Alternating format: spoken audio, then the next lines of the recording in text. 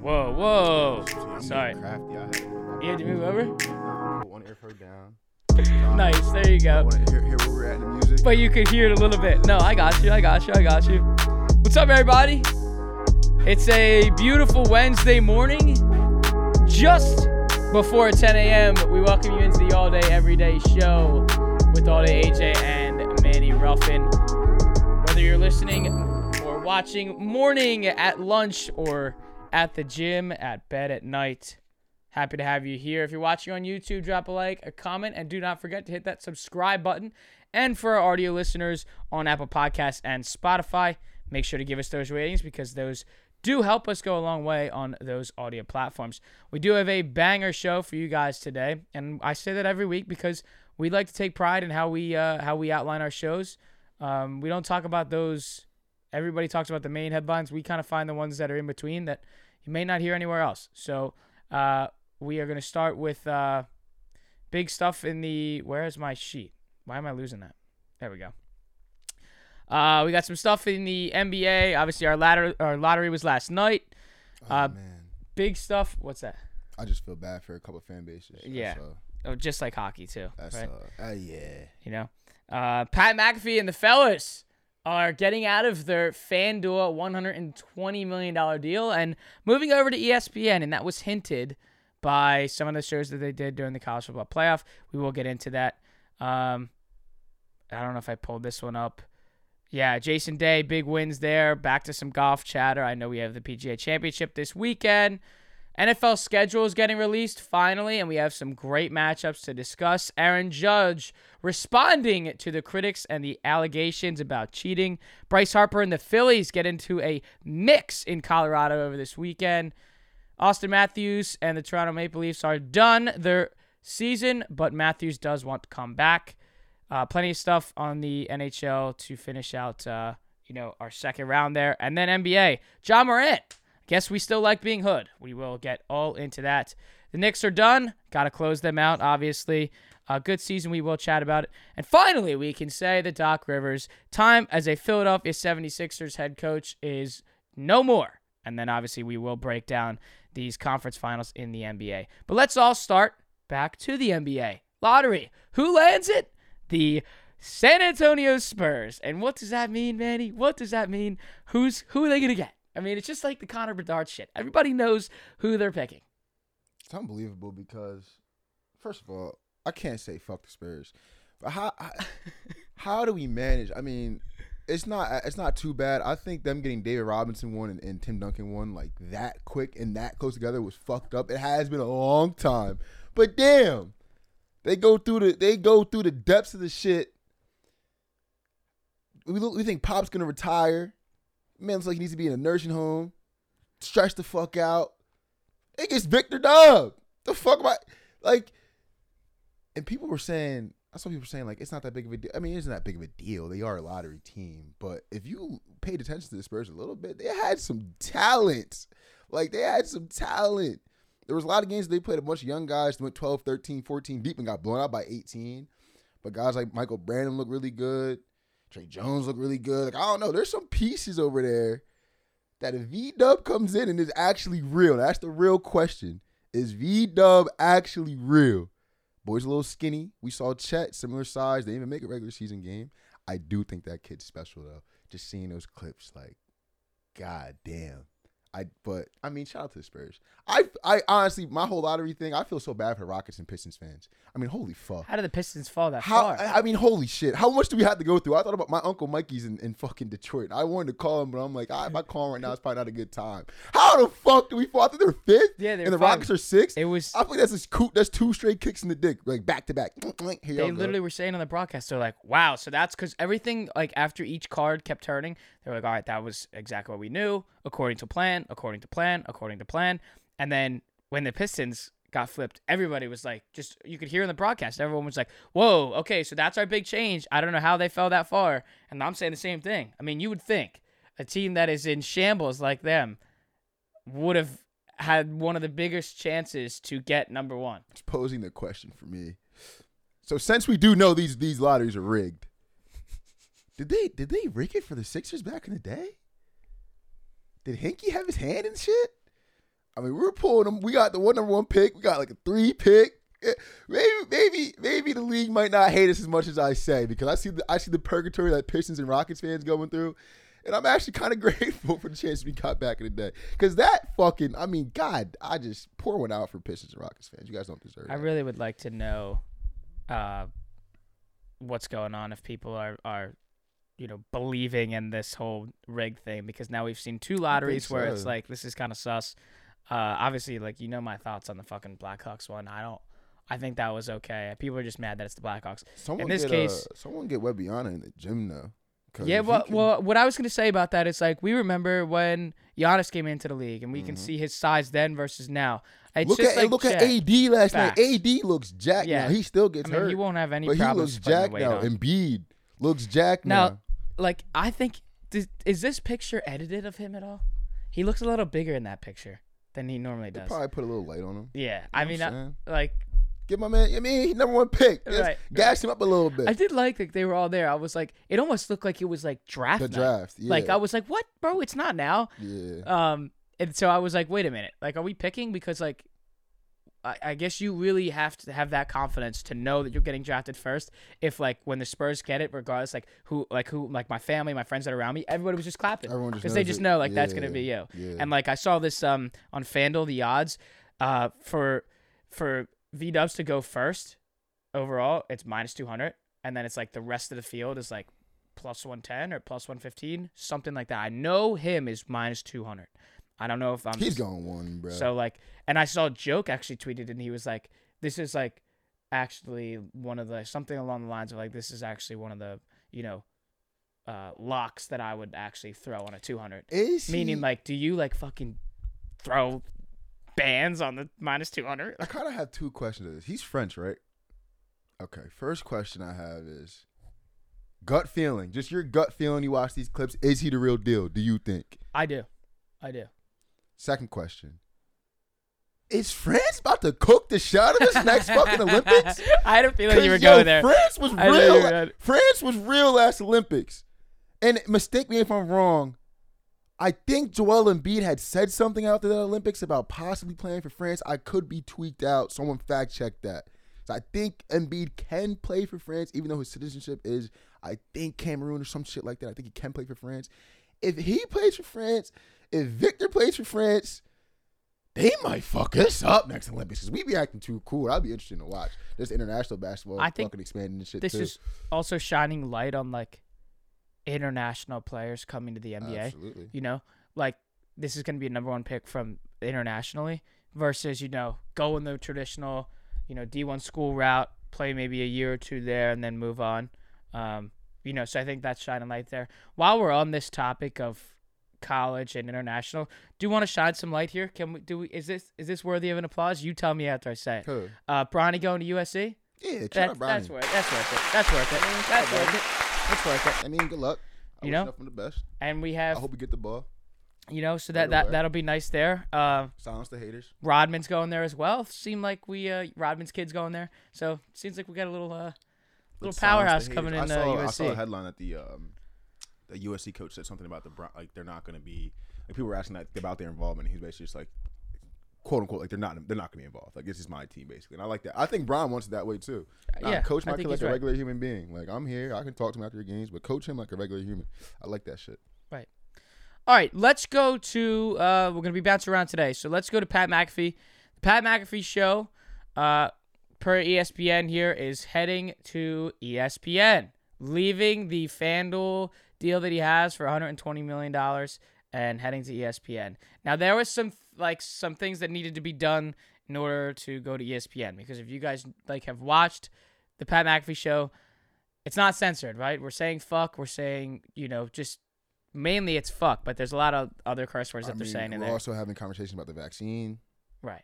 Shit like that. So, like, stuff that isn't really I don't want to say okay for ESPN. We should be able to talk about, but we can't talk about for whatever reason. Accustomed to ESPN culture, I guess. We should be able to have a conversation about that shit. But and I think that shows that we understand these people. 100%. So, and how you start, like, enjoying and liking these personalities is from the deeper things they talk about versus just the sports takes that they have. Facts. So, one of the things was McAfee had promised to not say fuck as much. Now, I like how it's worded like that because I'm like, we don't hear people on ESPN and, any form, analysts or sports broadcasters, color commentators, no one says fuck on ESPN. So if the quote is he's not going to say fuck nearly as much, does that mean we might get our first couple like fucks dropped on ESPN? That's the only thing I think. See, obviously this is like a ruse fantasy because there are gonna be people that take what I say and are like, yeah, I was right with you, bro. I don't want Pat to never change. He should be saying motherfucking fuck them pussies on ESPN at 6:00 in the afternoon. Like, okay, he shouldn't do that. Right. Like, but damn, I just always hope there's a way we could do this without changing. But business is business. He's changed his homies' lives. Like, you think about the story, first of all. He tells it plenty of times in his podcast, but going to each of his homies, I think he was giving them 15. I think it was 15,000 or maybe 20,000. He just showed up with a duffel bag full of cash. I think it was 15, 20 each. And Quit he was your like, job. come on, like right away. And that was before the FanDuel contract. And then when he got the FanDuel contract, I remember him talking about on the show, he gave that shit to his homies. I can only imagine this ESPN contract. So who am I to say don't change, Pat? You changing lives. I mean, you changing the face of podcasts and sports media, giving a good voice to the players. People are actually able to come out and actually tell you how we really feel, how the locker room's going on. So I know there's going to be, whenever you sign contracts and you go up in life, there are always going to be people hating and barking, oh, you changed this, you changed this. It's the Drake bar. I ain't changed, I millioned. Damn! Damn! Shout out Pat, man. Shout out Pat. They were huge for that. On top of it, obviously, the main thing that needs to be highlighted for people that haven't watched the Pat McAfee show is coming to ESPN now.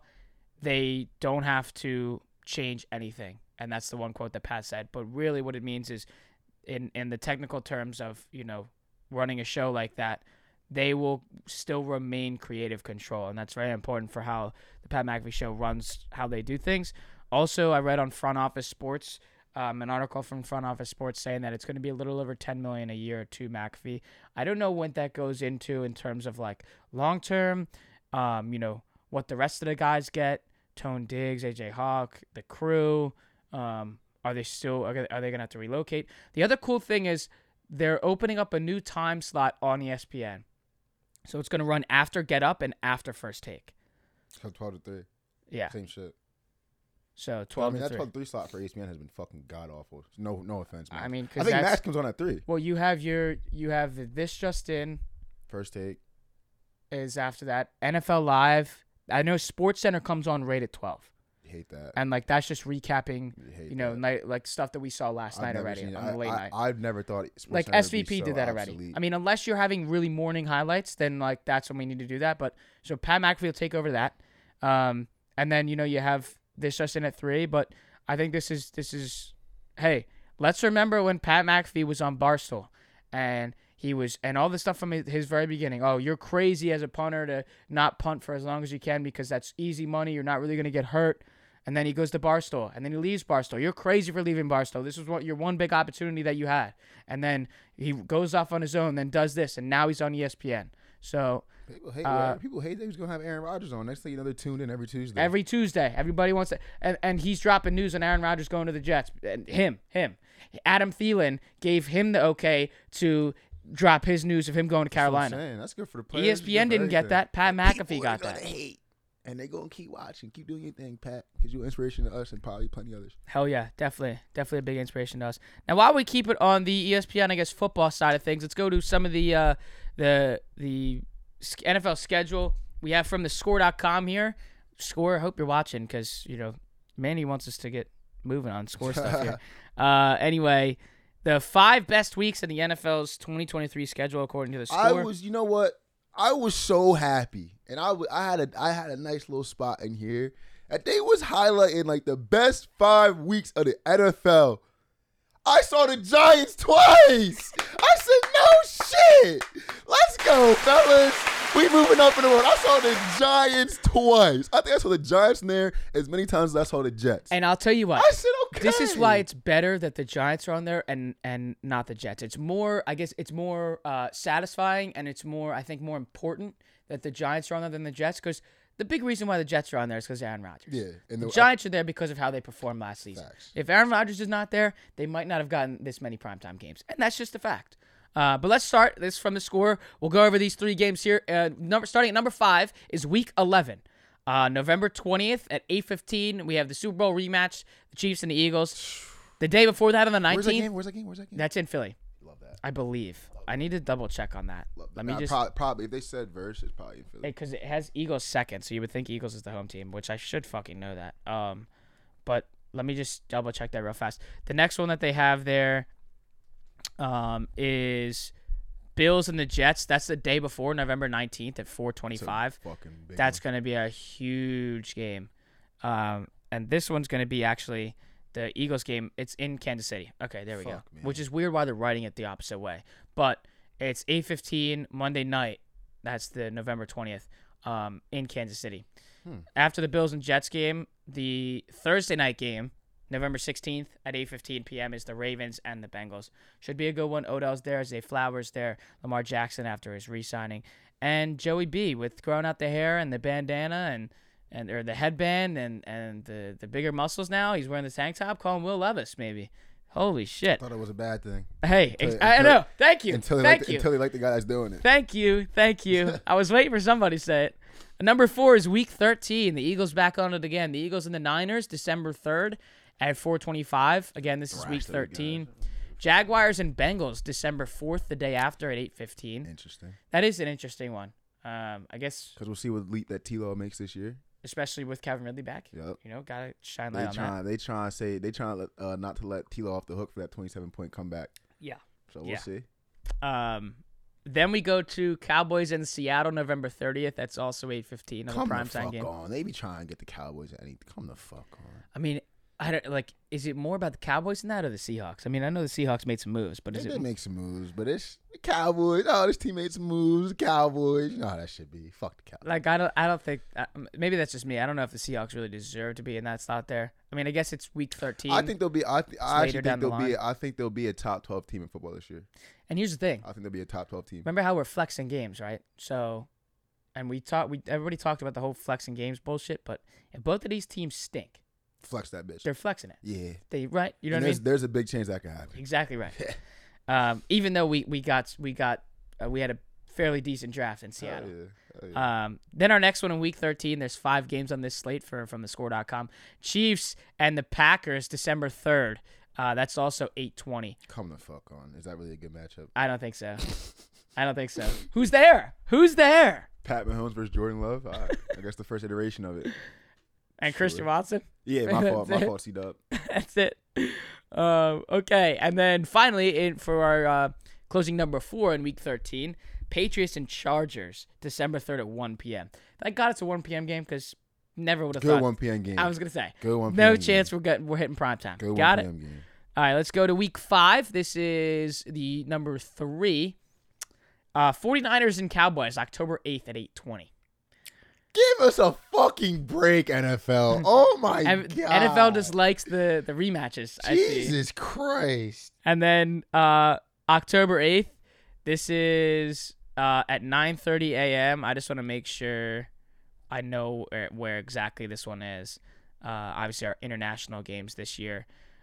This will be in London at 9:30 a.m. on Sunday, October 8th. That's the Jaguars and the Bills. The Bills are the home team in that game. Oh, I like that. We get some good London 9:30 games. Because normally, the Jaguars always get it. But remember, it used to be like Jags and Texans. Fucking Falcons. Like, exactly. I like and that. Like games that didn't matter. So that, I mean, hey, I think they're doing a little bit we better. We all gonna get up and gamble that day. We did have exactly right, but we did have Giants and Packers last week last year, which that was the good one. We did think it was gonna be a bad game because of the Packers early on in the Giants season, but Giants got the comeback win there. There's scheduling in these international games has definitely gotten better, but that's the London game 9:30 on Sunday, October 8th. We'll keep it Sunday, October 8th again in Week 5. Vikings and Chiefs at 4:25. I mean, okay, okay.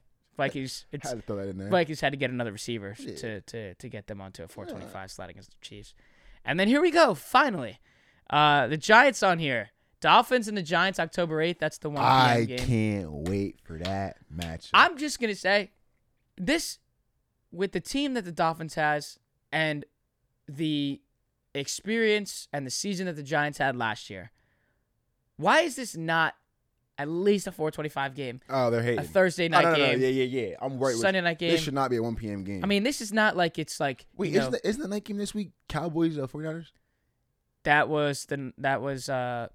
Yeah. I mean, that's a Sunday. That's a Sunday night game. I mean, 49ers Cowboys is a Sunday night game in Week 5.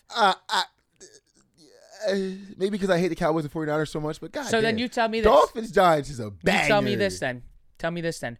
Why the fuck do the Packers visit Las Vegas against the Raiders for the Monday night game? Why is that the Monday night game? Hell no. That's they should be sending them motherfuckers over to London. If you ask me. I mean, 9:30 a.m. Yeah. If you ask me. And I guess they don't do. Did the Jags go? Did they have an international game last year? Because I just don't know if they sending. Most likely. Because I don't think they send teams other than Jacksonville, like, to overseas twice. Yeah. Like back-to-back years. So yeah, Dolphins, Giants there, and then before the Raiders and Packers ones, we already said that one. Steelers and Ravens, October 8th at 1 p.m. So divisional matchup. Okay, one to highlight there. Number 2, this is Week 9. Again, the score.com. Chiefs and the Dolphins, November 5th. This is our 9:30 game as well. I like that. Want to make sure. A.M. Yeah, 9:30 a.m. I want to make sure where shit. we are here. Everybody's doing this international stuff. So this is Week 9, and at 9:30 a.m., where are we? We're in Frankfurt, Germany. I like that. Dolphins and Chiefs. I like that. International series. Chiefs are 4.5-point favorites right now that I'm seeing on ESPN. Just something to highlight there. Plus 4.5. Next is November 5th here at 4:25. Our divisional matchup: the Eagles and the Cowboys. Solid. W. You know, can't. I think the Eagles are going to beat them twice this year and put them in their grave. Shitty bus. And then the Sunday night game on November 5th in Week 9 is the Bengals and the Bills. I like that. Rematch of the game that was not played last year. You're going to keep trying to spice that little rivalry. 100%. Then we have November 6th. This is our Monday night game, if I'm not mistaken. Yes, it is. Surprising, but it's because Aaron Rodgers. The Chargers visit the Jets on November 6th, Monday night. That's a banger. Banger. Justin Herbert. Yeah, I can get with that. Aaron Rodgers. Yeah, I like that. Then our November 5th, our 1 p.m. game. Ravens and Seahawks. Jesus, I mean, it's not a primetime game, so I'm not mad at it. Love the Seahawks. But I'm telling you, they're big Seahawks guys. And then our 4:25 game in Week 9 on November 5th is the Raiders and the Giants. The Giants, I think, are in Vegas. We'll give them that one. I'm all over the Giants in that motherfucker. Me too. I'm all over the Giants. You know, and I'm happy that they're good now because, again, we're in a Philadelphia market. Hell yeah. So these games I got to stream. Hell yeah. So having a 4:25 game, I know it's going to be on Fox. Huge for you. You know? Huge for you. So that's big. Or actually, no, that'll be a CBS game. Huge. I might look at because that's AFC. So that'll be CBS 4:25. Okay, the Giants trying to do something. And then finally, this is the number 1 out of the top 5 scheduling NFL games on the score.com. They are calling number 1 Week 1. And we have 7 games here that we want to highlight from the score. Jets and Bills, September 11th, 8:15 p.m. Wow. Nice one there. Yeah, 9/11 too. Yeah, and I think they made that even better because you're right. It is September 11th, and that is the Monday night game. Tough. I like that. In New York. That's very. So this isn't stupid to say, okay? This is just highlighting the fact that the NFL schedulers made it in New York and a primetime game with Aaron Rodgers on purpose. Hell yeah. Okay?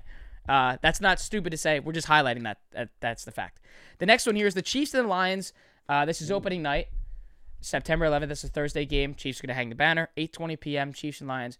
Now, I've heard a couple ESPN radio guys on, SiriusXM talking about this matchup and just saying, hey, this has potential to be a really good game because of what the Lions did at the end of last year, the moves that they made. A little questionable, but still got better. But this also could be, a bad start for the Lions. Meaning, they get pounced on, and then it's damn, that's how we start our year. So, but I think every scheduler, I don't even know why I'm saying that I think, because this is just the fact. when a team that wins the Super Bowl, their starting game is going to be someone that these schedules are putting in to have them win. Pretty much. Because you don't want to hang the banner and then fucking lose. Yeah, 100%. Like, it's like when the Rams got stomped on. 100%. Okay, now our 8:20 game. This is our Sunday night game. Like, crazy, by the way, that this has ever happened. Week 1. The Giants and the Cowboys on Sunday night. Oh, okay, yeah. I actually had a problem with that. Really? I hate that. Why? First of all, I hate playing divisional games week 1. Mm-hmm. Hate that. Second of all, we're going to make it divisional, prime time, and you know this shit, this ESPN shit, WWE, and whoever loses that game, whether it be Dak Prescott or Daniel Jones, it's just going to be WWE. I love it for entertainment, but I just hate that for the players. Facts. Like first take in the morning the next day. The it's going to be like, week, divisional game. So it looks like Dak Prescott's the better quarterback. The whole season's fucking taken care of at this point. Looks like Saquon Barkley's done as a Giant. That's going to be the biggest thing from that game. All those quotes after. I'm yeah, sure that's it'll funny. be a good game, but it is just crazy to have primetime Giants in week 1. I mean, like again, they had a Monday night game against the Cowboys last year, so like it's not like that's anything different. Our 4:25 game on Sunday, September 10th in week 1 is the Chargers and the Dolphins. Pretty good start there. Especially like Thursday that. Night football, because we were hating on Thursday Night Football. Then here we go again with some divisional stuff. 4:25 again on Sunday, September 10th. Bears Packers, Division 1. I mean, Jordan Love versus Jay Fields, first iteration of the rivalry. Week 1. And I think it's a divisional matchup. It's not going to get that much hype. People are going to overreact. I don't know. I mean, with the hype with Aaron Rodgers saying, I own you. We're not seeing that anymore. Let Jordan Love go in there and ball out and like win by like 14, and Justin Fields has struggles for a game. Oh my God, they're gonna love it. Media's gonna say, "Well, Jordan Love, it's his first. It's his. He's had what? This would be his 3rd or 4th start, and he's better than Justin Fields now. That's what they're gonna say." Can't wait. Then our another 4:25 game, Patriots and Eagles, September 10th. That's week 1. They try to get us in prime time, which I shout out. I like that. They also want. We're gonna beat their ass. That's what I'm saying. I mean, I guess they want the Eagles to start out hot. Where was I seeing this? The Eagles had one of the toughest schedule. We had the hard schedule in the league. Yeah, for sure. yeah. Blasphemy. I saw that. And then lastly here to close out this NFL conversation on scheduling, September 10th at 1 p.m. Steelers and Niners. I mean, I don't know if that's the one to highlight. I don't know either. I mean, it's a 1 p.m. game. It's fine. But might as well just highlight our scramble. We're gonna play that morning instead of that. Yeah, facts. The fuck. That's Shout funny. out Kenny Pickett though. I mean, All right. My fault, gang. But Jesus I mean, yeah. Christ. Sorry, dude. Like that's. They give you twice. They got you on there twice. All right. We are going to touch on. I did skip over this real fast, so I want to make sure I get this on here. Jason Day. Finally back in. Fucking story. Yeah, finally back in the win column here. Wins Byron Nelson for the first tour victory since 2018 from the score.com. His mom died, obviously, passed away. So to win on Mother's Day is obviously really special. And just to see Jason Day, I mean, we remember growing up with this guy. Was like just about a year ago. Yep, just about a year. Crazy. Shot 9 under 62 for a one-shot victory on Mother's Day. Pretty inspiring. He was down stuff. a good bit too. Yep. Because like it was Scotty in the mix with a bunch of like guys who were outside the top 100.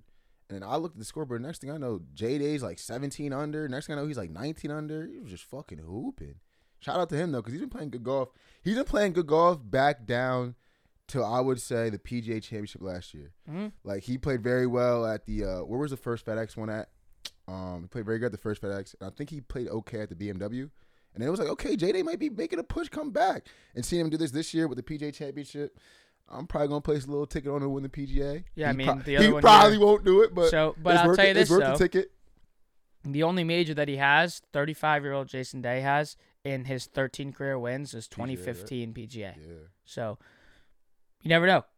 I mean, coming into this is what all these Plus golf 3,200, I think he is. All the golf analysts say all the time, like just on regular Sunday broadcasts, Friday, Saturday broadcasts, they say when you win an event before a major, it gives you the utmost boost and confidence to go out on day one and go low. Facts. And especially that for other people that don't realize, like when you're teeing off in the early morning, you're getting that softer grass. You're going to be able to attack more pins. So if he gets like an 8:10 tee time, an 8:30 and 8:45 tee time, and he can go out and attack, maybe start out 6 under, 4, 5, 6 under. Could be a solid. I might be on to something. I think J-Day round 1 leader. That's what I was just about to say. If we get that early tee time, shit. Like I said, y'all heard it here first. Y'all can make the money or not. So again, I don't know what the tee times are. We'll have to look at it. But if he is in the morning time slot, definitely going to take him to go low that day. And I wonder what it is. It's got to be over 1,000. Hell yeah. You would think so. Hell yeah. But yeah, cool stuff there. Just wanted to highlight that. We'll get into obviously some reactions of the PGA Championship. Obviously, once we get to the end of the tournament here. Let's move on here to. Did I accidentally just exit out of that one? I did. Aaron Judge. We'll start here. Over to the MLB. Are you fucking kidding me, man? Give that guy a break. Come on, man. dude. So I hate y'all. 2 nights ago, Aaron Judge hits 2 home runs, and after when he's in the batter's box in a 2-2 count, he's looking towards the dugout, is what he said he was. But you can't see that in the frame that is being zoomed in on. What you see is his eyes just giving a side eye somewhere in the distance, but we don't know what it is. And then the Toronto broadcasters see him do it again, and there was a ball down in the dirt. It's now full count. And they're talking about it, and they're like, I'm not trying to throw any allegations out there, unwanted or unwarranted allegations out there, but it's just a little fishy for a player of that caliber just to look at something like that. And then he's like, right when the 3-2 pitch goes in the dirt and it's full count now, he's like, oh, and he just did it again. Then the next pitch is a slider, dick high, and he hits it 462 feet. So I just think it's of course it's so ironic that they're talking about this bullshit and then he hits a home run. And that's what everybody's saying, right? What you're not analyzing is that there's 2 things you're not analyzing. Number 1, the guy who had 62 home runs last year, if you throw him a slider that is dick high, he's going to take it. He's going to take it. And he mashed it. That's number 1. Number 2, everyone's bitching about these third base coaches and first base coaches. Now, again, we'll get into the conversation last night, but if there is a pitcher tipping his pitches, those coaches are taught to signal your guy to kind of give him the pitch. That's not illegal. That's not illegal. You're allowed to do that. So in this sense, MLB Network was talking about it. And this one guy, the host of the show, was bitching about it. And I'm like, you can't come on air and say that shit because you don't know the rules. You're allowed to do that. If you're mad at that and you're saying that you can't do that, then don't tip your pitches. It's the same thing. That was my first initial reaction because I had thought when I had seen looking to the dugout, I had thought about the NLCS when Bryce was telling Bohm. Was it the NLCS or the World Series when Bryce was telling Bohm about I don't think he was tipping pitches, but yo, I saw something in this, and I wouldn't have been surprised if they put a close up on Bohm 2-3 times of that at bat. Might have looked over at Bryce yo, what do you? Okay, this next. Okay, just getting confirmation. If he's not tipping his pitches, I don't know what dugout he's looking into. But what if they're talking too loud? What if he's stealing signs? That's all something that is in the context of the game. Right. Anything that has to do it. We're not hearing trash cans go off in the outfield. We're not seeing quarters or something getting thrown in the back of his helmet when someone gets a sign. Nothing egregious. This is all within the game, in the diamond. Coach right here, looking at the dugout or looking at my coach. It's funny how they always come for the top dog. It's just so funny to me. We could probably pull so many examples of guys maybe doing it way worse, staring in the fucking dugout until there's probably 5 seconds left in the fucking in the clock. I just found it funny how when it becomes a top dog and he does something a little shady, we gotta just fuck. And I hate the Yankees. We all know this, but I think that's really funny how when the top guy does it, it's a little fishy. Everyone's like, yeah, oh my God, I knew these 62 home runs weren't legit. I knew he was doing some bullshit. I knew it. It's man, everyone's quick to speak. Let that man be great, dog. Like you said, the slider was a hanging fucking slider. Well, I mean, he's gonna hit that out. It's sitting right there for him. You put it on a silver platter. And the other thing too, when he had said something, when they asked him about it at the end, he said he didn't want to make some comments on it. He's like, people are allowed to have those comments. But what he said he was doing is he was looking at the dugout because before that, there was a pitch during that at bat that was literally almost at his ankles, at his shins, very close to his ankles, and it was called a strike. And Boone comes out and is hot. And he is screaming his head off. How the fuck's that a strike? Yada, yada, yada. He gets booted. So Judge said that he was looking at the dugout because Booney was already kicked out. It's 6-0. The Yankees are winning. And he's like, I'm still hearing guys chirping in the dugout. There you go. So he's like, and that's captain type shit. There you go. So he said, I went back to the dugout after that at bat, and I started asking people who the hell was saying stuff. We're done. The manager's gone. We're done. All right, we're up 6-0. Relax. We got a couple innings to play. Let's just get this game done and go. Even if you aren't a leader, people are still in your own dugout arguing. You're gonna like hearing shit. You're gonna look. He over. said exactly just like that. You're gonna look. And like, he even said he wanted to see who was saying stuff. And then he said after the game in the clubhouse, he said, I said it again, guys. There was no point in doing that. We were up 6-0. I get it was a bad call, but we're up 6. It'd be different if it was like a 1-1 game. We got runners in the corners and there's one out and we need to get a base hit.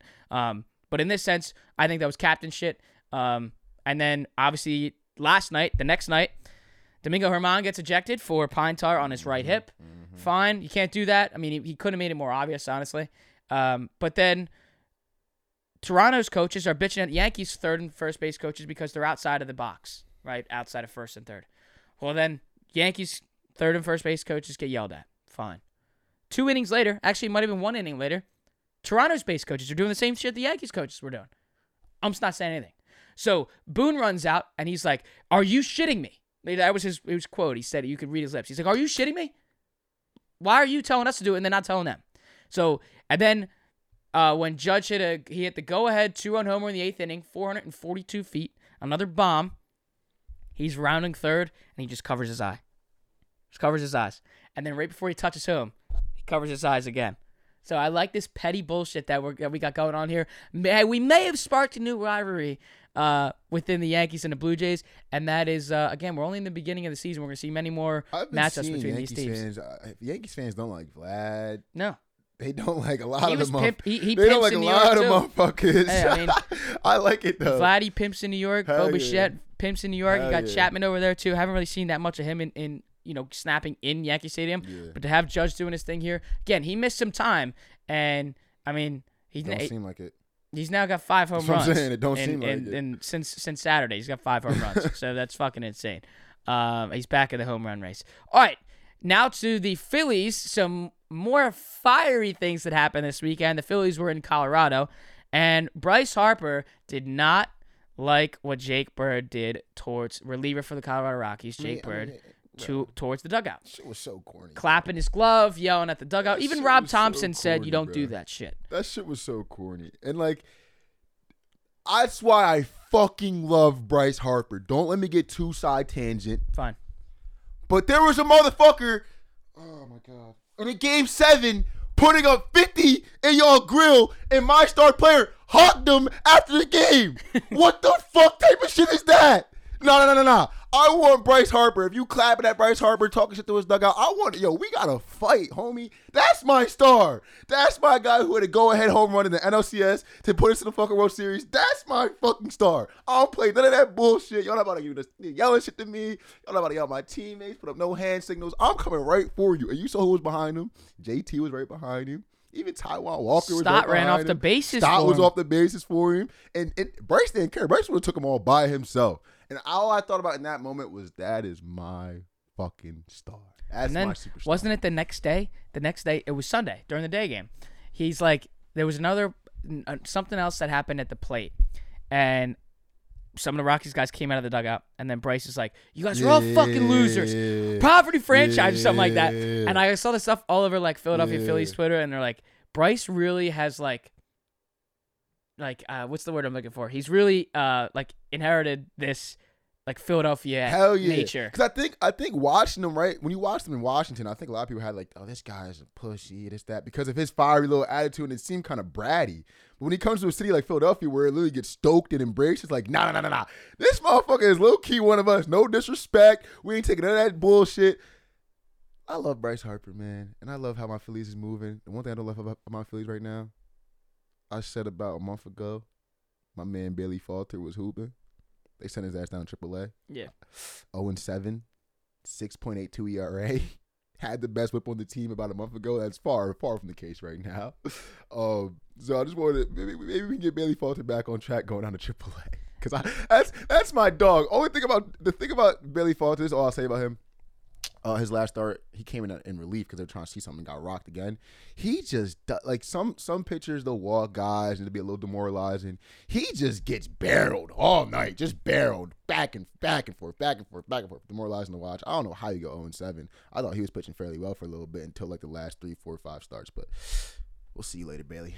I still love you, honestly, baby. I still love you. We'll see you a little bit later. Yeah. Got Ranger back. Taiwan's getting it a little bit. Having Ranger back is definitely good for this team. Hell yeah.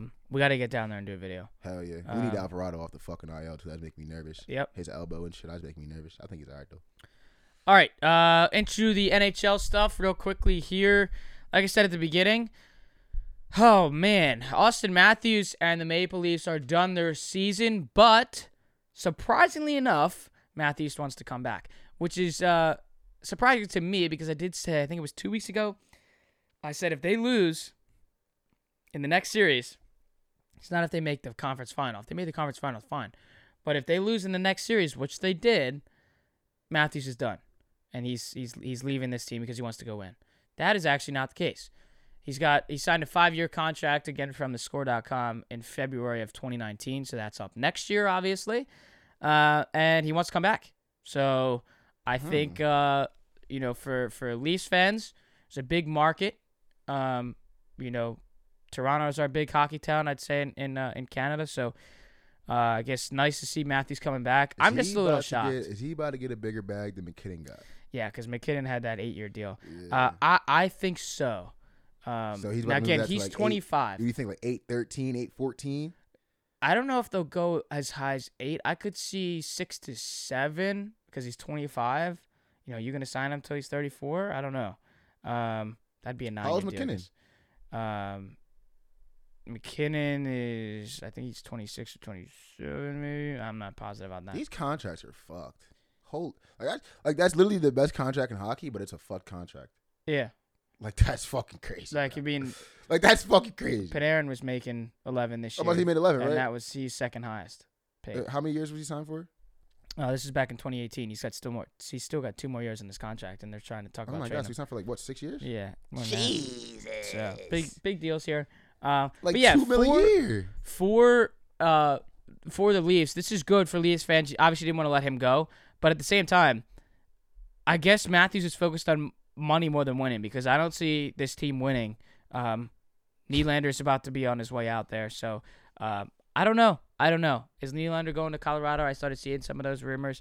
This team's got to get it together in terms of what roster moves they want to make to become a contender because we remember from Game 1 against the Lightning in the first round of the playoffs, they got absolutely stomped on and we thought this was the end, and somehow they came back and won that series. So for Toronto, got to be smarter in what moves you want to make because Austin Matthews is probably going to be here.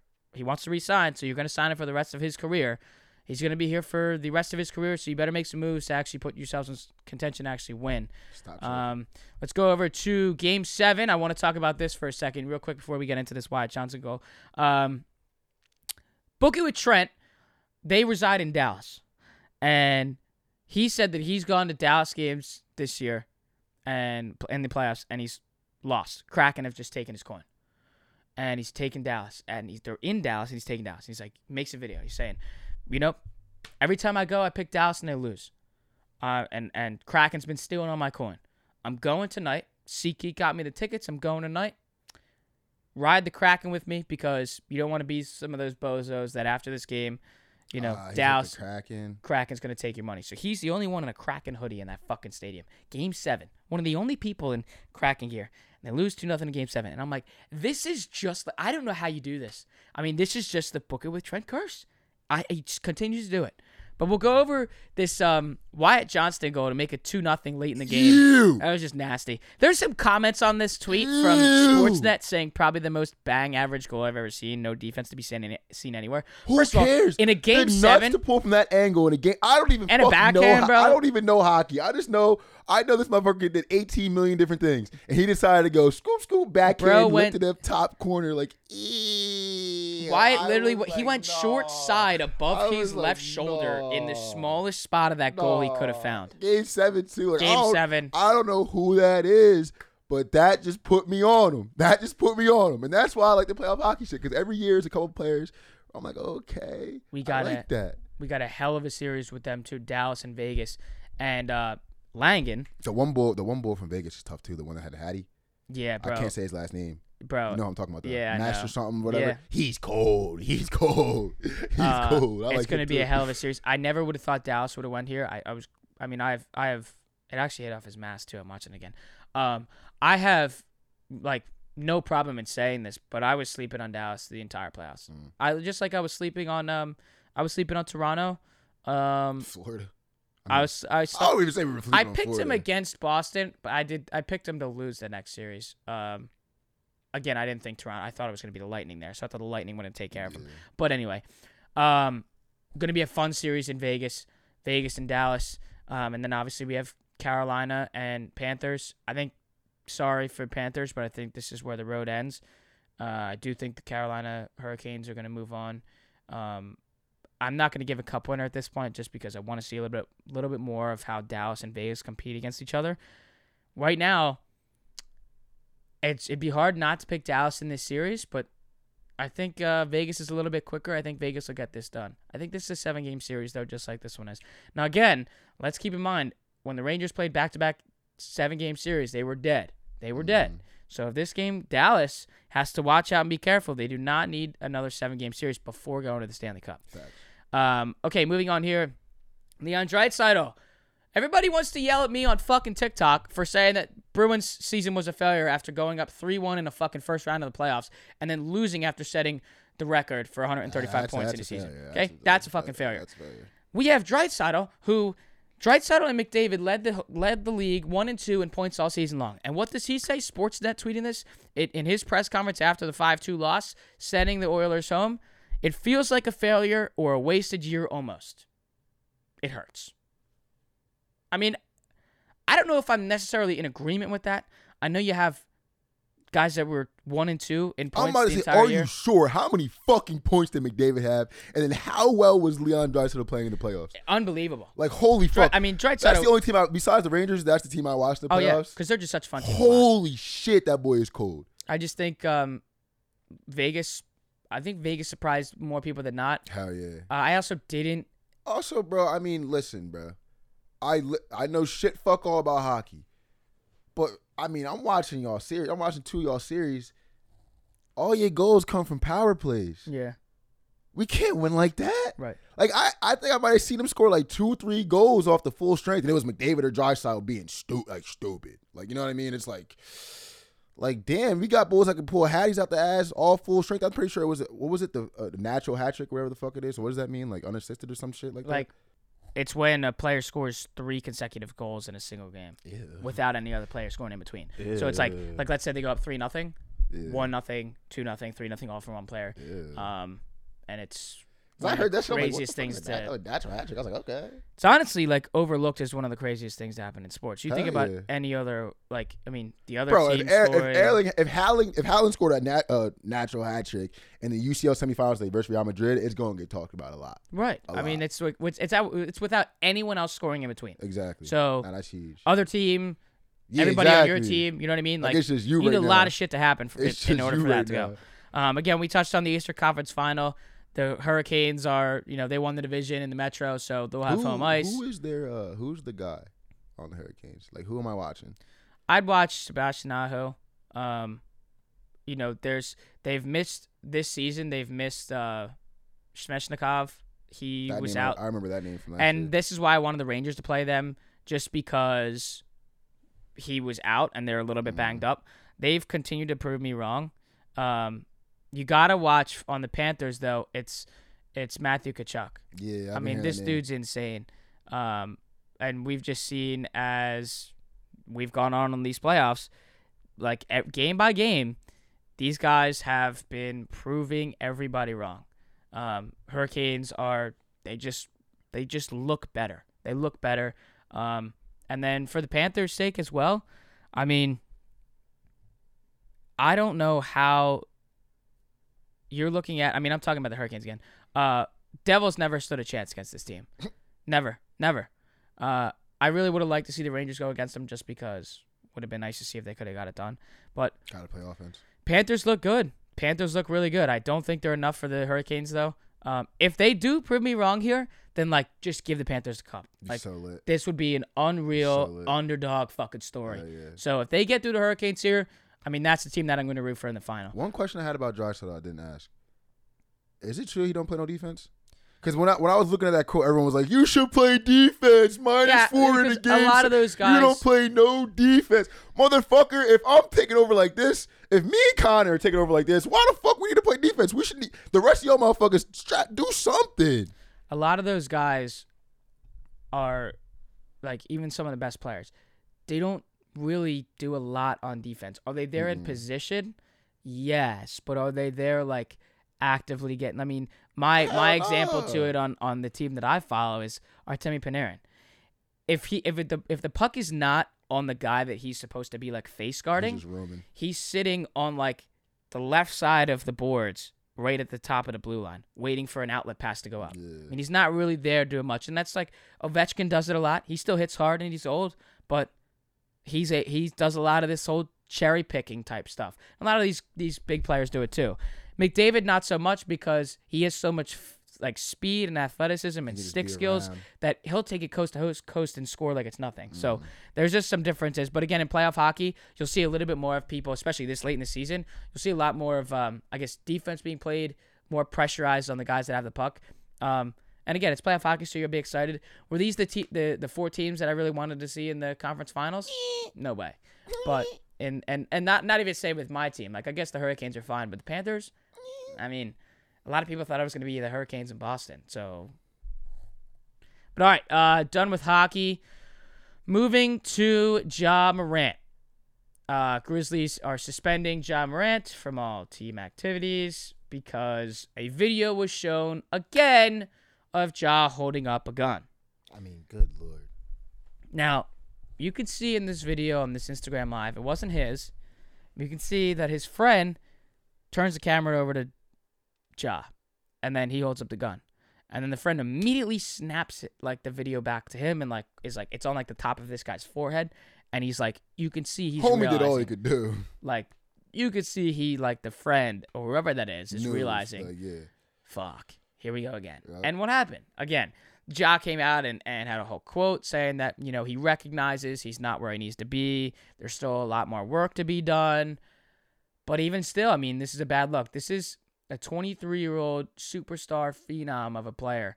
And we are losing a lot of fucking money by doing this. We remember the first time that happened. Powerade was stopping the commercials for an extended period of time. Nike was stopping the sales of the shoes for an extended period of time. What's going to happen now? How much money is he going to lose from brands? Or is he going to get suspended game checks? Some people, I saw Stephen A. Smith said on First Take Monday morning that he got NBA players and executives texting him saying like he should be suspended for the year. Yeah, I was like, all right. That's a fucking lie. All right. And again, the question that I've seen as well throughout social media is like, is this more on Ja or is it more on the friend that put the camera on him? Because again, I think it was some rapper that said it. There is no accountability in 2023. I mean, there is no accountability in 2023. When I saw people questioning the homies, you can question the homies. Here's my thing. Attention's a hell of a drug, man. Once you get it, you need more. You out the headlines for a little bit, you need more attention. Like, on the homies, yes. Should being next to Ja Morant in his car, me being his best friend, should that be enough for me not to hop on live and show his private business? 100%. Like, I don't even condone that with the homies that aren't even famous. Like, we don't need to be on live. We riding the Fleet live on Saturday. We don't need to be on live. Like, yo, look at us. Like, facts. What the fuck? Like, so I do get it, but at the end of the day, it's on Ja Morant. How the fuck you clearly see your homie on live? You dancing around with the young boy shit. I'm all cool with that. Let's vibe. That's what I be doing. But you look back twice and you have to reach in your pants to grab the strap. Right, that's true. And put it to your dome. No matter what your homies was doing, if they was recording you like a monkey before that, you had time to think about what was going on, what I'm about to grab, and what this could do. You know what I'm saying? So, should the homies be doing that? No. But the accountability in me is fully on Ja Morant. Like, it was the most just puzzling shit. I can't. Only thing I can really point it to is that you get in that limelight and that attention, and if you don't really, I can't say he doesn't know himself. I see a lot of people saying that. It doesn't seem like he knows himself. It doesn't seem like it at all. It's sad to see. So I've in basketball, you see a lot of kids like that. I mean, that aren't from the most rough areas possibly. Maybe because of where they played and who they played with, got introduced to a couple different things. But was that really where you came from? I mean, I can't speak on Ja. I don't know if that's his situation, but I have seen a couple people that I know through basketball go through some shit like that, and it is an identity crisis. Like, I've lost a few friends because of that. So I hope that's not what Ja's going through, because it's genuinely sad. And I just I mean, you know me, I'm big on being yourself. Like, just who the fuck you are. I'm like this around anybody. Like, I just think that's gonna carry him farther than anything. One thing I don't like though is they're gonna try to make an example of that boy, like bad. Like, you saw Stephen A. talking about, and that wasn't Stephen A. trying to make an example. That was Stephen A. literally reading text, like, right, trying to say he should be suspended for the year. Michael Wilbon's on fucking the show talking about, I saw your tweet. My kid, I told my kids we don't buy those shoes in this house. Okay, but your kid probably listen to fucking NBA Youngboy and Kodak Black and all that. So what do you tell him to stop listening to Yeet? You tell him to listen to Youngboy? No. They're gonna try to make an example of that boy bad and deserved. Sure, I mean, you're in the public light. You know what I mean? There's people coming out talking about gun laws and this and that. The Second Amendment and gun laws go out the window when you're one of 430. You know what I'm saying? People in the military can't move how we move, and they're like one of a million, probably more. If you're one of 430 on a private contract, there's some things you can't do, homie. There's just some things you can't do. Right, it's 100% right. I mean, the accountability thing is, I think, the biggest part of it. And, I mean, to see a kid that's literally like, you know, obviously we're now 24, but basically our fucking age. Yeah. And we have all this kind of money. He turns 24 this year. All this kind of money, all this, like, this personality that you have, obviously the athlete that you are, the attention that you get. And it's like we're trying harder to throw that away than to be a better basketball player. And that's the thing that just doesn't, I will never understand. Even the shit I was saying about what it could be with him, bro, I try to walk very light with that, because we really don't know. We don't know. Like, I've seen a lot of people throwing out, like this kind of shit that I just said, like, times 10. You feel what I'm saying? Like, we really, homie could just be tripping out, man. Like, you never know what kind of, and I remember they asked him, I don't think there's no alcohol involved. No. I don't think it's no drugs involved. Like, there's just sometimes, I mean, you hear about a lot of people through that age too. Like, even with the homies, you probably peaked around that 20, 22, 23 age. I had a lot of homies that went through shit on their own. Right. And it was just regular life shit. So I just hope he's okay. That shit's sad to watch. And it's sad to see people try to fucking chastise and make a fucking gigantic example of him, as they should. But let's just make sure, let's remember we're dealing with humans here, man. 100%. Oh, my kid's never buying his shoe. Shut the fuck up. I hope that after, 2 months ago, we're here in this position again. That was really the bad part too. I'm happy you said that. Yeah, because it was 2 months from the first time, and then now we're doing it again. So I just hope that, he did say he recognizes, like, this is still not fixed, and the other part of that quote was, like, still obviously have more work to do.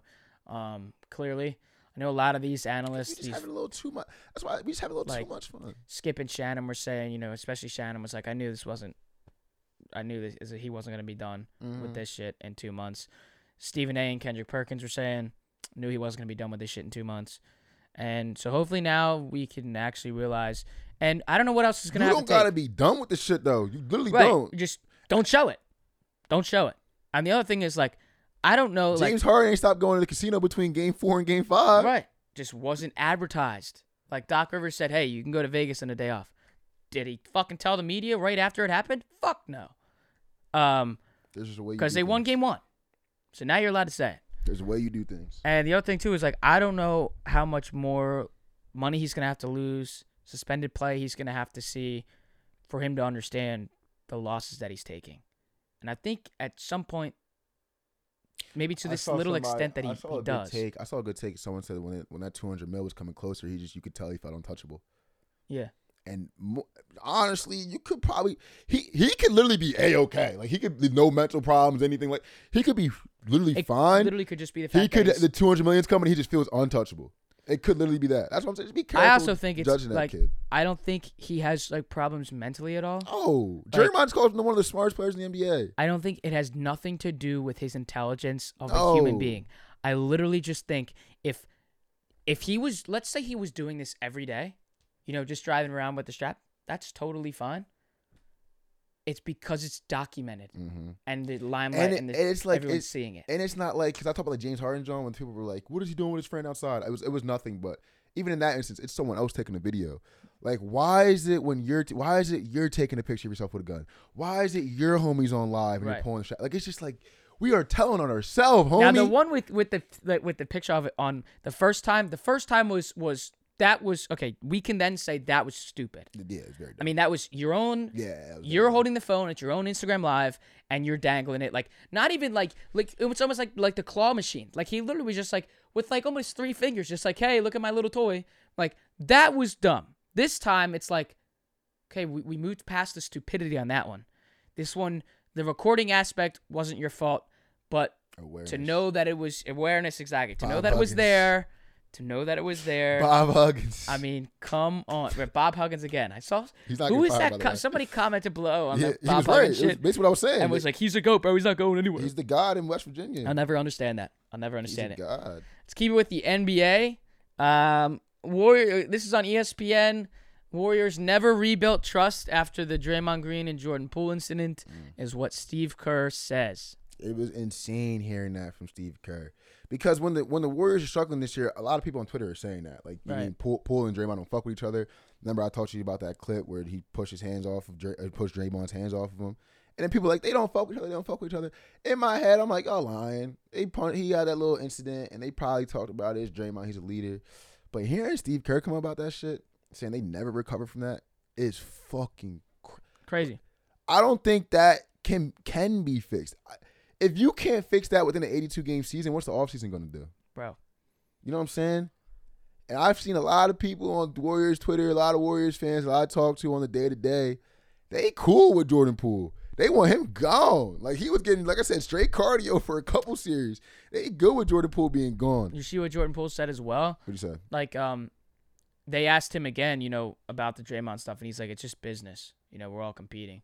I'm like, yeah, but it was also a large factor in your team chemistry, especially leading into the playoffs. Let's remember, that was like right around when the playoffs were about to get underway. Mm-hmm. And we said it here. You can't be doing this shit.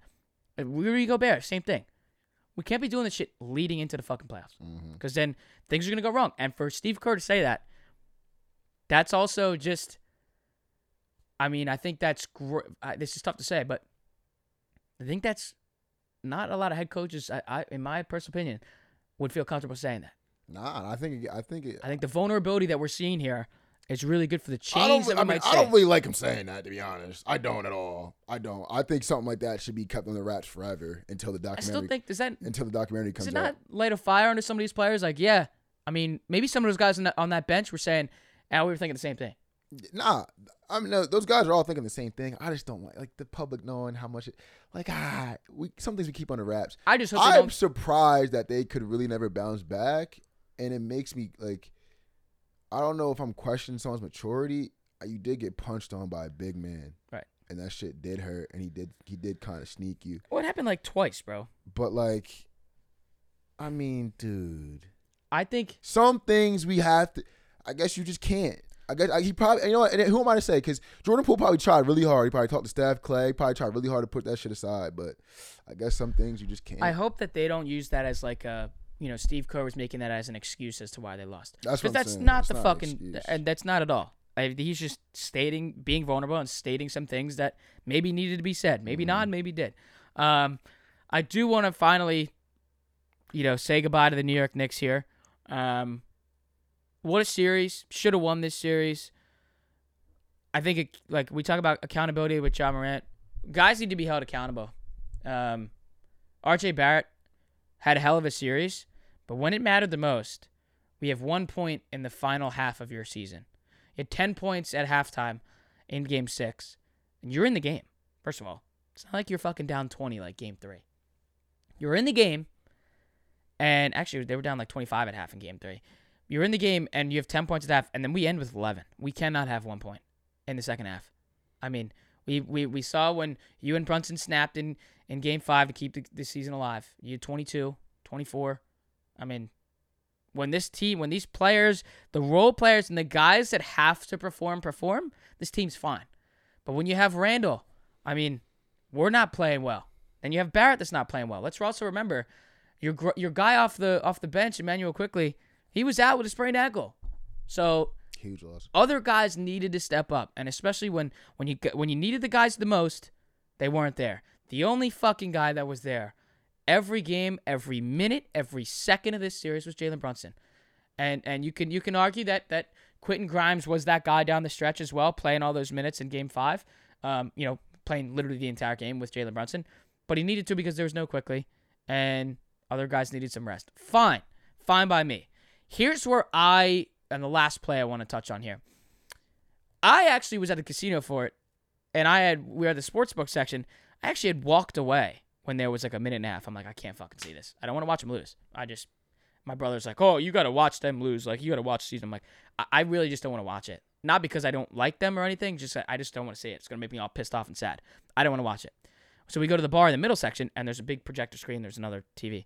Wait a minute. They're like back in this game. It's now a 2-point game.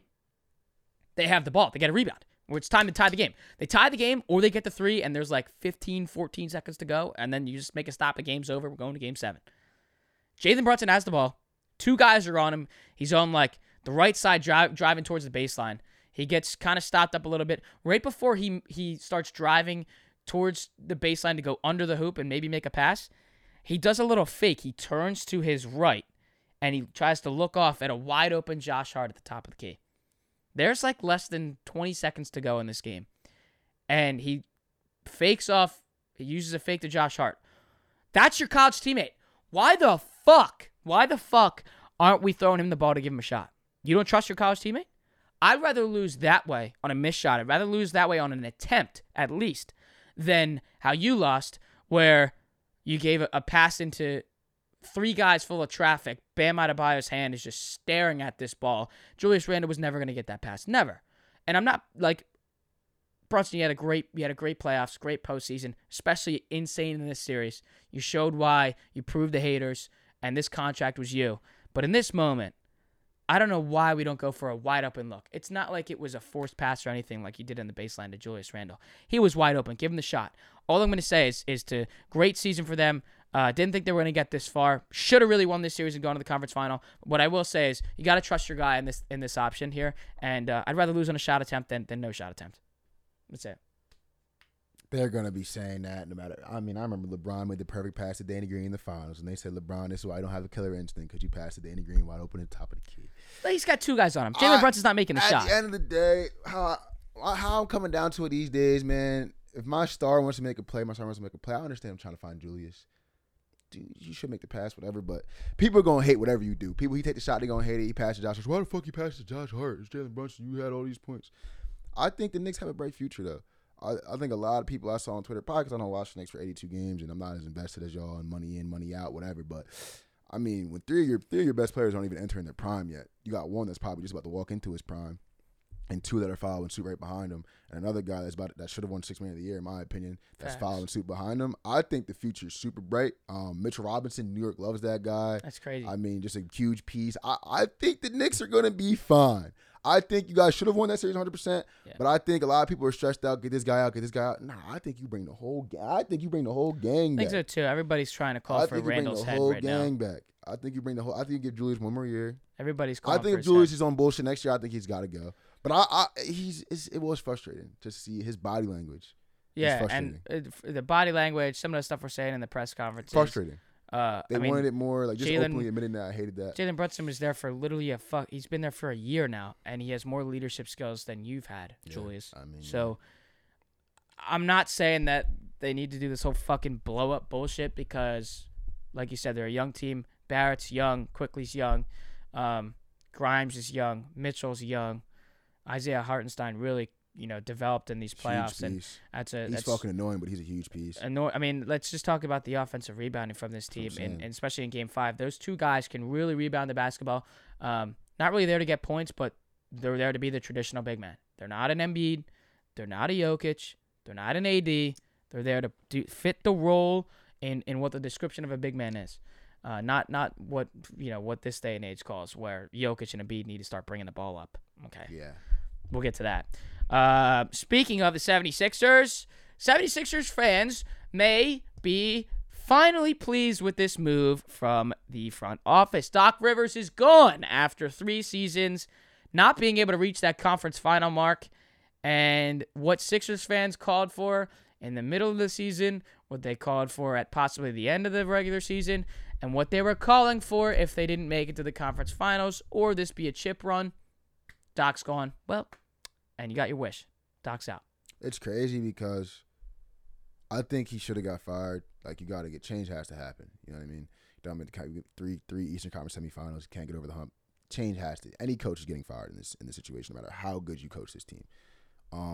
It's crazy because I actually think he coached a pretty decent series versus the Celtics for the most part. Some of the micro adjustments he was making, some of the things he did, I think he coached a decent series. But I saw people saying he got scapegoated this. Listen, homie, you had 3 chances. And it sucks that maybe the one chance that you performed the best on was your last chance. You know what I'm saying? But it was your last chance, and that's life. Had to get over the hump. Had to win that game 6.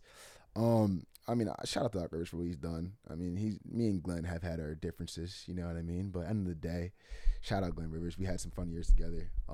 I do hope. I've seen a lot of names coming, like people talking about Budenholzer, shit like that. There's only 2. Monty Williams. There's only 2 names I think that matters when it comes to the Sixers head coaching job, and it's Nick Nurse and Monty Williams. If it ain't them 2, and people are starting saying JJ Redick's like a favorite to be the Sixers head coach. I saw in one random sports book he was 3-1 to be our head coach. I don't know if you saw that. Fucking insanity. But if it ain't if it ain't Nick Nurse and it ain't Monty Williams, I'm cool on it. I don't want no D'Antoni. I don't want no Budenholzer. I'd be really happy to see, and I said this before we went live, I'd be really happy to see Monty Williams. Be perfect. Nurse would also be huge. Nurse would be really good, I think. Nurse would be extremely good, I think. I think I don't know what it is. I think the Sixers would be. I think talk about scapegoats.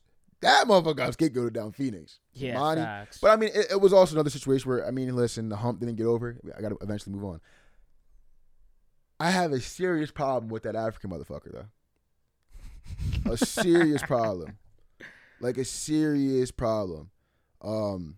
First of all, MVP of the league. Where was he? We might have got. Now, you did have 4 straight 30-point performances, right, and you did have a fucked up LCL. But we did, in my opinion, Game 5 was the one MVP performance we got from you. The 34, you had about 4 blocks. The most efficient he shot, because he didn't shoot efficient at all this series. I'm pretty sure he was a negative in the plus-minus for most of these games. I mean, just a disappointing performance from your MVP, and there's no defending that. Like, zero defending that. How about James Harden? Thinking about James We Harden. saw his one game, and what was that? That was game. James Harden. That was game 5 too. James Harden had 2 amazing games. Without James Harden, we was home in 5. Yeah, I mean, 45 game 1, and then game 5 we had the game winner, obviously in the 30 ball. Both our stars dwindled in the biggest moments. I've seen people trying to give James Harden a pass because, I'm giving James Harden a biased pass. I'm not like on his head as much as I am on Embiid, but he fucking folded in the last 2 games just as much as Embiid did. Folded like dick. Harden, horrible. He can't have that stat line in a game 7. No. We were in the game. No, I don't put it all on Harden. It's though. 55. There's so many things that's wrong with this team. Bro. This offense is horrible. I already talked about the offense being horrible. First of all. Second of all, it's pretty obvious that James Harden came here and they took his ball sack and went like this and neutered him. This season was for Joel Embiid. This offense would be ran through Joel Embiid, yada, yada. Now, we saw the game in game 1 without Embiid. James Harden snapped.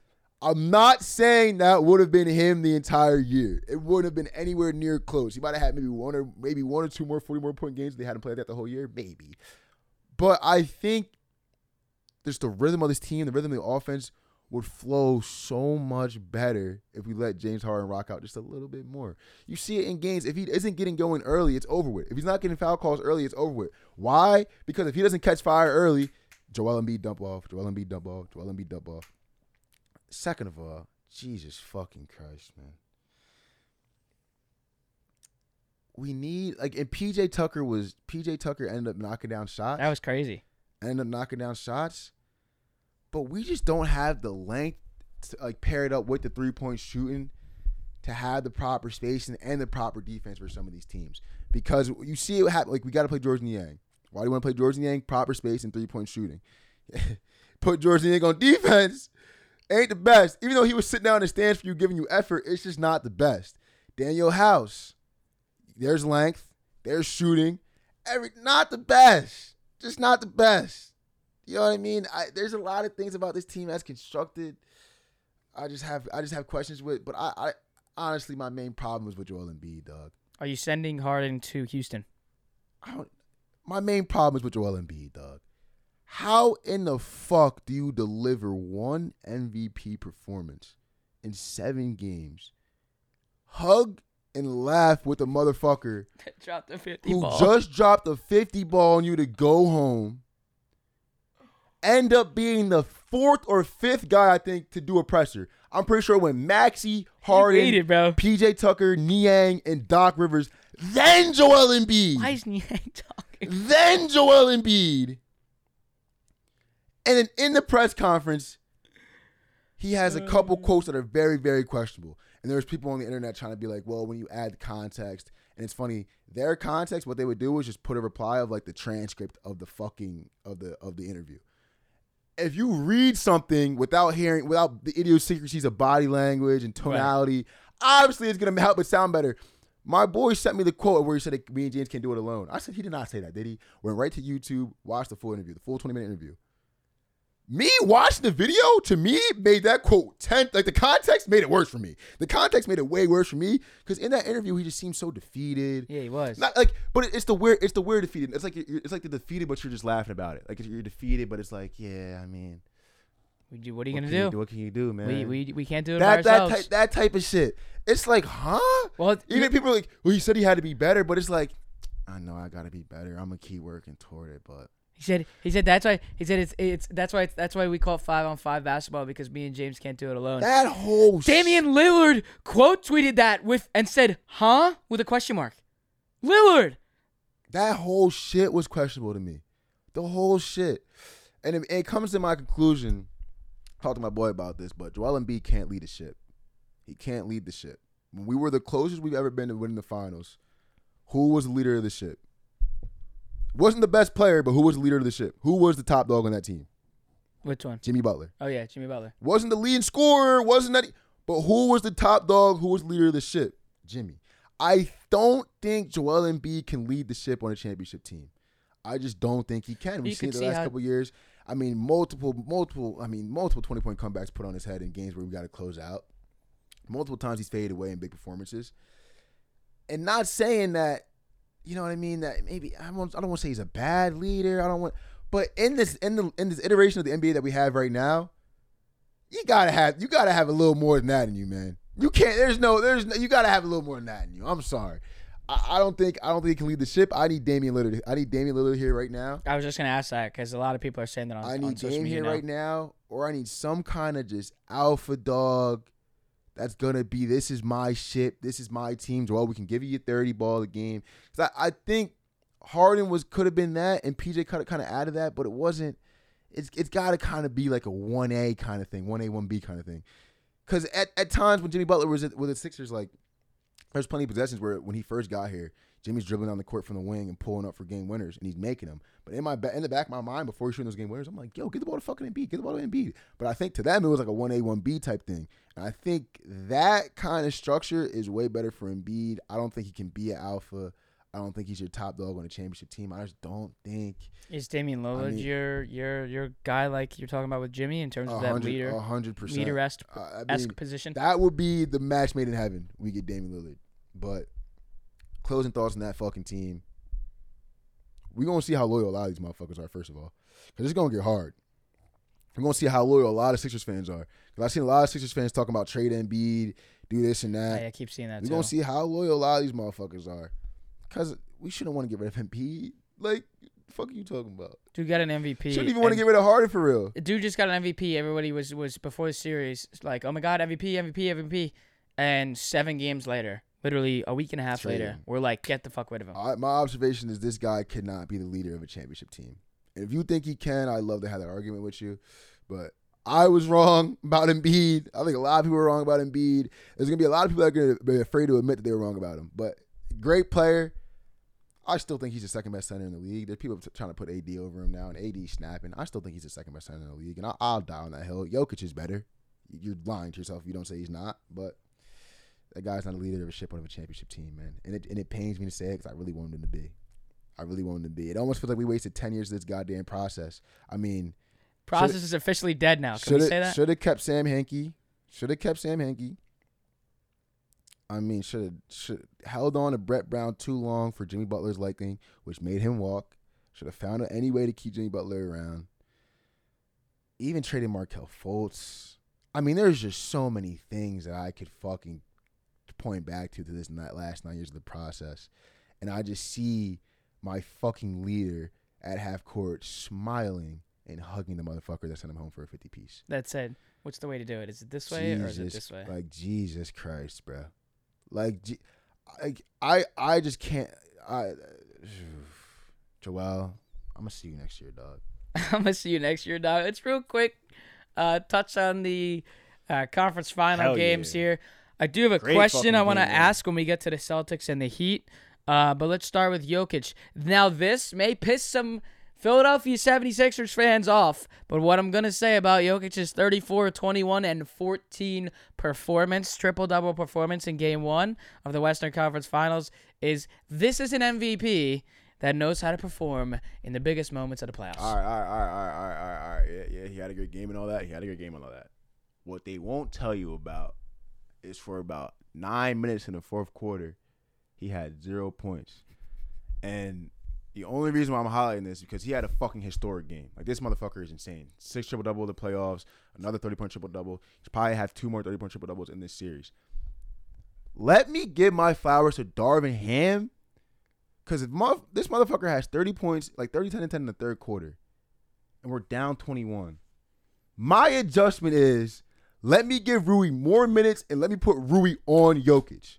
What did that do? We can have arguments about the dunker spot, whatever. But Aaron Gordon's in the dunker spot. So let me take AD off Jokic. Let me put Rui on him. Let me put him on Aaron Gordon in the dunker spot. Why? Because I had this long 7-foot or 6'10", but 7-foot wingspan motherfucker being able to roam in the paint now. And then what happened? Jokic is trying to back down Rui, turns, do his little spin move. Next thing you know, it's Rui here and AD here. He's missing shots, turning the ball over. That was a fucking huge adjustment that Darvin Ham made, because in that first half, that motherfucker he was looking like he was walking on water. I mean, bringing the ball up, no look pass, back down, layup, quick one move, going into the fourth quarter, like when you thought he was God for real, in AD's face, step back, 3 in his mitt, like looked like he could do no wrong. That one adjustment, I think, is going to tilt that series on its head a little bit. There's a couple of adjustments, actually, I want to highlight. Another one, too. Dennis Schroeder. If you look at the box score, you feel like Dennis Schroeder did nothing in that game. Played like 36 minutes. I think he went like 2 for 4, maybe 6 points. Cash Kenny's ticket and shit. But him picking up Jamal Murray at full court, hounding him, disrupting their offensive rhythm, completely screwed him up in the second half. Because in that first half, what the Nuggets were doing so well, first of all, they're playing flawless defense, flawless offense. But in transition, it was just so deadly. You get Dennis Schroeder to pick up Jamal Murray full court, slows that down a little bit. On the offensive side of the ball, things in the second half, you see way more. The Lakers were hunting for Jamal Murray. Whether he was on Austin Reeves, whether they were trying to give him the pick and roll action, they were just hunting Jamal Murray for that switch, which led to the comeback even more. Austin Reeves knocked down like 4 threes in that second half. I think it was 3 or 4 threes in the second half. Pretty much to the tune of those Jamal Murray switches, which in tune helped the Lakers offense, which slowed down the Denver Nuggets offense, helped that comeback start. There was about like 4 adjustments in that game. One that I saw that I'm like, damn, this is going to be a hell of a fucking series. And I'm interested to see how Mike Malone adjusts back. Do you move Aaron Gordon in the corner? Cause I'd be like the way how PJ Tucker shoots 4 or 5 threes a game in the last couple games of the series. I'd be fine with Aaron Gordon doing that. I think Aaron Gordon clogging in that gray area in that dunker spot was. I think Jokic should end up with 45. I think Jokic should have had 45, 50 if Aaron Gordon just wasn't there. If Aaron Gordon's in the corner and AD has to have a foot in the paint, maybe a foot outside, and has to be aware of that, and Jokic can just go to work on Rui, I think he ends up with 50. So I'm that's one thing I'm real interested to see is where does Aaron Gordon and Jeff Green play? Do they get out of that dunker spot?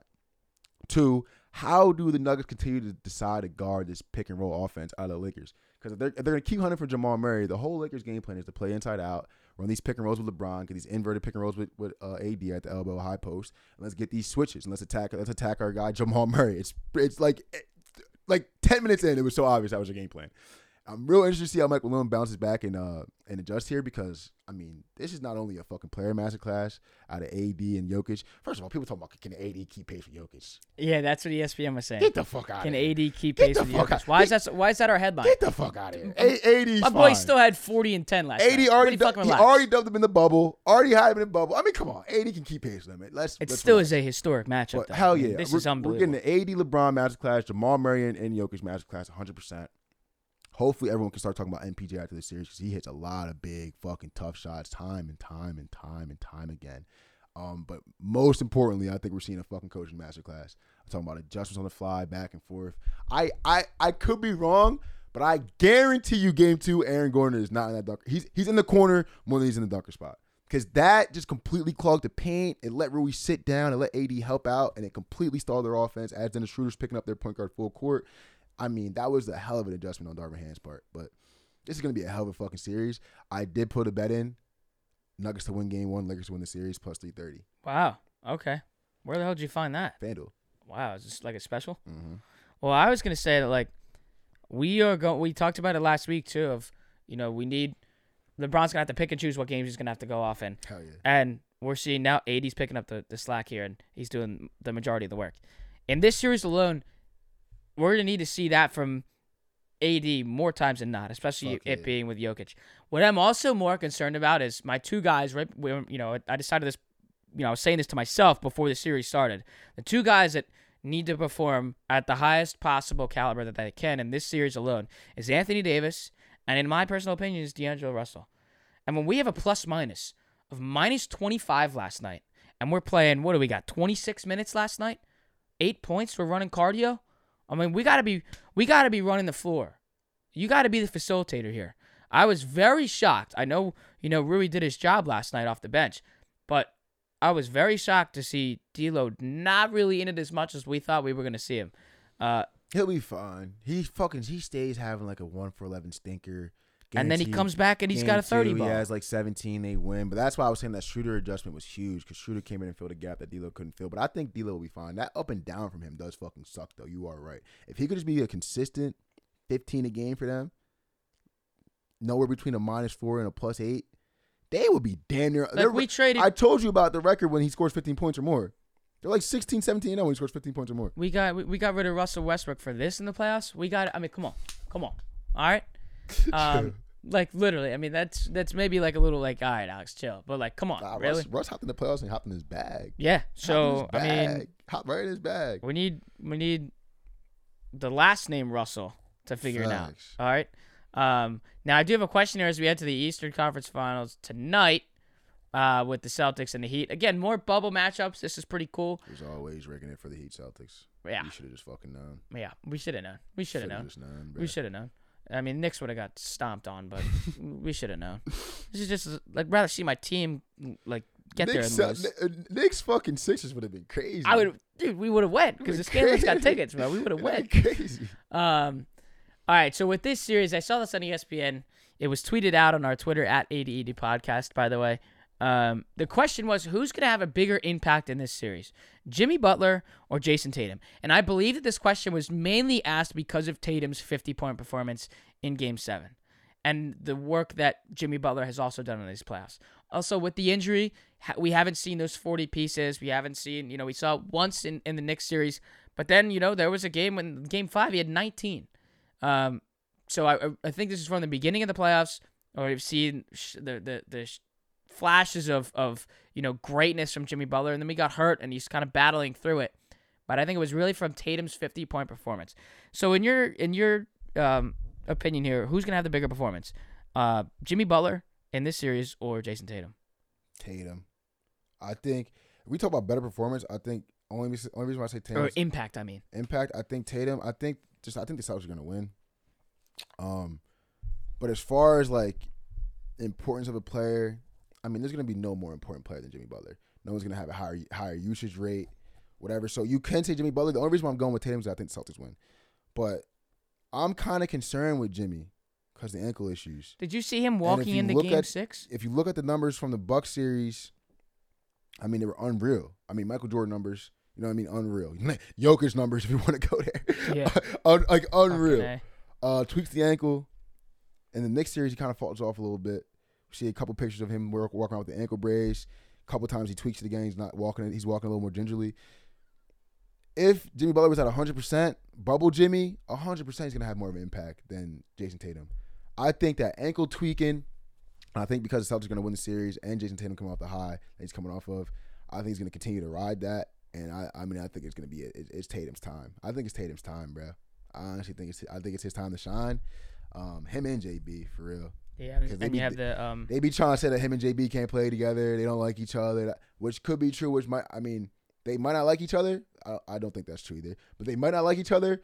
But if you go to 5 Eastern Conference Finals in 7 years, you can play with each other if you don't like each other. So I think that question, it will end up being Tatum. But I would have loved to see Jimmy Butler full health, like 100%, playing how he was playing that Bucks series, because he was on some fucking Jordan shit. I would say though, like, you know, some of the comments that us were saying Butler, and for good reason too, because I like have to. Like, I mean, if Butler isn't the biggest impact in the series, then they're going to get smoked. Exactly. Now, again, I think they're going to get smoked. And we've seen the inconsistencies with Jason Tatum's play, and they're still able to find a way because you have, you know, Jaylen Brown's able to step up and kind of do the majority of the work for him when there's the inconsistencies. But the thing about Tatum, he has a lot of impact. Look at those games he was struggling. You'll see 10 rebounds. And you'll see 8 assists. You're right. You'll see big defense switching, digging in on Joel Embiid, digging in on James Harden. You'll see I have 2 points through 3 quarters and I'll drop 15 in the fourth. Like, that's real impact right there. Like, what do you do outside the game when you don't get your 30? Well, I also, and I say more about with